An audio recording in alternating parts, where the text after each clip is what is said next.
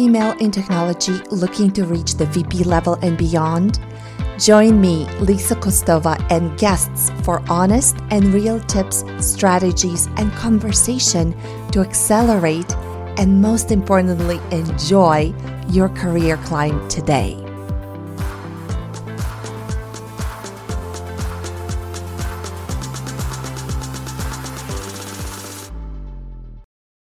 Hey guys, I am coming online here today to record the last podcast episode of 2020. Thank goodness, right? Can you believe it? We're almost at the end of this incredibly disruptive, incredibly surprising, incredibly unusual year. And so many of us are thankful that it's over. And it is so important that we learn from it, because stepping into the new year, we want to bring more proactive energy, more go-getter energy, the energy of planning, the energy of envisioning our goals and dreams and making them happen. Because 2020 pulled out the rug from underneath a lot of us and caused a lot of us to be reactive. And that's not a powerful place to do anything from. When is the last time you saw a boxing match in which the person was on the back feet on their heels and won, or was able to, compete successfully? It doesn't happen. And it's so important now that we take some time at the end of the year to transfer our balance and our weight towards the front of our body, the front of our stance. And we do that by making plans, by having inventory of what worked and what didn't work in 2020. And being very, very clear, not just where we're going, not just where we are wanting to go, but also about what it is going to take to get there. And that is a key distinction. That is the key reason why so many, the vast majority of New Year's resolutions fail.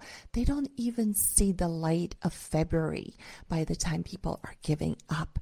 And why is that? This year I have spent a lot of time learning all kinds of information and processes and strategies around productivity and efficiency and work and rest and recovery. And really, I'm a geek about that, because that is what I really appreciate about achievements like mountaineering and climbing big mountains. It's not something that you could do just on a whim, and it requires planning, and requires strategy, and it requires persistence, perseverance, and commitment.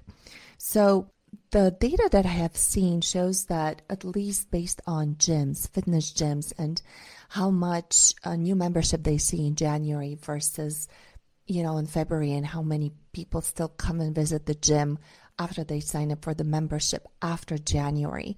Of course, next year is going to be different with COVID, but taking kind of the last however many years of data, the trend is clear. Something like, I don't know exactly how many, it varies by the gym and the research piece, but something like well north of 50% of people that start the year saying, okay, this is the year I'm going to do X, or I'm going to work out and I'm going to be healthy, they don't show up after the end of January in the gym at all. They've already failed. They've already given up. So I really wanted to encourage all of you to take some time before January 1st to get some clarity and some plan. And it doesn't have to be, that's another piece of what I've learned. It just doesn't have to be complicated. It doesn't have to take a lot of your time to actually plan and execute it. But really, having a plan for planning is what I'm trying to say here. Having a plan for how often are you going to sit down and review your goals and your plan, and how often are you going to reevaluate and readjust and reconfigure yourself so that you are still on track. How often are you going to measure your progress and decide whether or not you should change anything or you should double down on something? that type of strategic mindset is very helpful, and it is the only thing that will keep you from falling off the bandwagon. It's the plan for the plan. In my program that I'm leading right now, the Product Executive Accelerator, we have spent the first month, so we spent November getting very clear on people's vision and the underlying values that drive that vision, 3-year and beyond vision. Then December was all about figuring out the plan, figuring out kind of backing down, reverse engineering 12-month goals, 6-month or 12-month goals, and then putting together a very concrete, specific plan on how to get to those 6 to 12-month goals.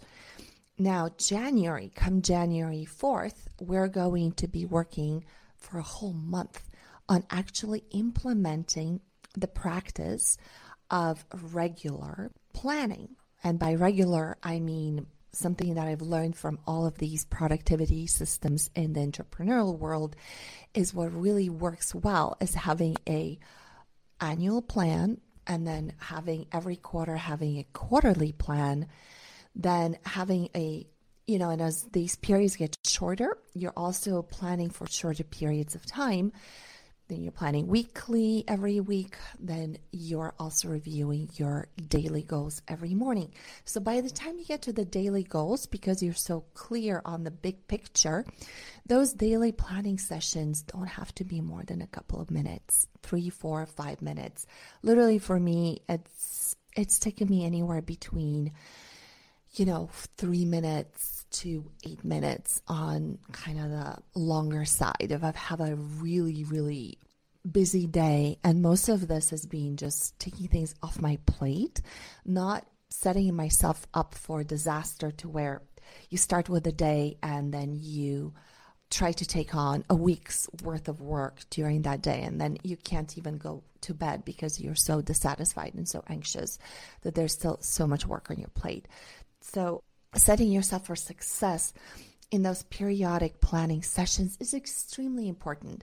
And that is the difference between you staying on track, you keeping that precious motivation. The motivation, from what I understand from all the research I've read, is a little bit like that ignition, that initial push or fuel that you get to start something, to start on the path of whether it's your health journey, whether it is, something that is more work-related or personal-related in nature. But that initial spark, that initial motivation is very finite. It is very precious because it is limited. You can only get excited about getting up at 5 a.m. and going to the gym for an hour for, depends on who you are, probably at most a month, right? And then you're going to start getting bored. You're going to start wanting to see quick results, maybe in the beginning because you're seeing those kind of low-hanging fruit results. You're going to feel sore. You're going to get like visible muscle gain or weight loss. But then as things progress, the better you become, the healthier you are, the smaller the differences that you're going to observe. And that means that you're not going to have the same type of initial high that you got in the beginning. So it's very, very important that we are able to sustain ourselves with the time period that we are targeting. So if you have goals that are 6-month in nature, 12-month in nature, it's literally setting yourself up for failure if you expect to just ride off the New Year's high, as backed by the data of most of these resolutions failing. So you need a plan, and you need a planning process that allows you to plan for these inevitable setbacks, boredom, dry periods that you're going to encounter. So if you take one thing away from today's podcast episode, it is the importance of planning and the importance of the planning process. And again, there's 2 supporting principles that I'd like to introduce, but I'll probably make additional podcast episodes about them separately in the future because they're both so important. Part of my studying productivity methods with the likes of Brendon Burchard, Alex Sharfin, and Eben Pagan, and all of these kind of big name entrepreneurs out there, is the importance of the morning hours, the first couple of hours after you've woken up, to set the tone for the day, to get yourself on the right foot. Again, this is similar to what we discussed earlier, the importance of getting up with your energy leaning forward as opposed to falling back on your heels and being in a reactive mode. So the importance of the morning ritual and the morning time, that's one principle. Another principle is micro habits, and the fact that you don't want to set yourself up for failure by putting in those unreasonably large chunks of time for anything that you're doing, and that includes planning. Just like it's very hard to sit down and not get up from your desk and stay in that focus zone for more than an hour. Research says like our focus zone is, for an average human, is between half an hour, 45 minutes, to, on the higher end, 2 hours, but that's really pushing it. That's really somebody who's trained their focus really well. So if you're telling yourself, okay, I'm going to sit down for 5 hours and I'm going to crank this out, then it's going to be unrealistic, because you're likely not going to be able to achieve it. Just like when you see a big mountain like Denali, you don't say, hey, I feel great. I feel really strong. I feel I'm going to be able to run up this mountain right now and just get it over with. No. Those mountains are climbed in a matter of weeks, and they require months and months of preparation. So that's something to just keep. That's something you need to keep very close attention to, because the more you set yourself up for these unrealistic goals and these unrealistic expectations that somehow your motivation is going to carry you through, the more you collect evidence that you are not able to do something, or you're not able to be successful at something. Whereas if you put in these processes and systems in place, what's going to happen is that you're going to start achieving results, and you're going to be able to predict some of those results, or at least predict the pace or predict the way that you're going to be achieving them. Very, very similar to those of you in technology dealing with product and product roadmaps, very similar to that, right? You don't want to put in like 500 things on your roadmap, all of them achievable in the first quarter, because you know that people are not going to believe it, and you're not going to believe it. And when you don't believe it, you're not going to do it. Better to put realistic yet stretchy goals. I tell my group of amazing women in the accelerator that they should aim for about 70 to 75% reasonableness or achievability, and about a third or 25% at the very least stretchability in their goals for the time periods that they're planning them for. So to recap, the areas of practices or support structures that are going to be supporting you are morning ritual, micro habits, meaning chunking things down to doable things, doable chunks every day, and a planning process or a routine around planning and constantly checking in and reconfiguring. So with that in mind, I wanted to wish you all, and this is very interesting. I believe that I have a unique something that I'm just realizing is actually helping me a lot in my own ability to plan well. And that is my birthday is almost at the end of the year. I just had it yesterday. That was December the 29th. And having a birthday that's so close to the end of the year really forces you to kind of synchronize your planning and your reevaluation and your journaling and your kind of these periods of checking in with yourself and what you want. But you don't have to have a birthday that's around the new year like I do. And by the way, yesterday was a fantastic day for me.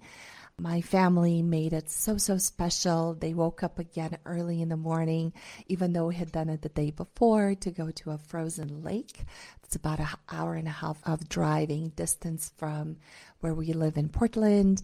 We had an amazing kind of snowshoe, just romp around the lake, a nice hike.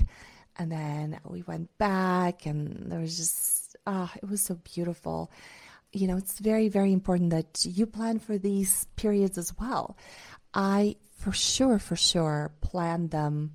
I planned for that day to be off for me. I literally didn't check email. I didn't look at my phone. I saw some of the texts coming my way, but I haven't yet checked my Messenger messages or seen my Facebook. I just plan to be completely off the grid to allow myself this time with my family and this time of celebration. And that is also the beautiful part about being intentional with your planning, because you can plan for recovery, rejuvenation, and replenishment periods as well. So I wish you an amazing end of the year. I wish you a fantastic New Year celebration, and may 2021 bring us all the joy and all the love and all the health, all the recovery and all the opportunities that we can handle, and all the love as well. Thank you guys for being part of this community, and I will see you in the new year. If you enjoyed this episode, subscribe, send to a friend, or leave a review. The best way to connect is to register for the next free Product VP Challenge at productvpchallenge.com. Until next time, keep climbing and keep enjoying the climb.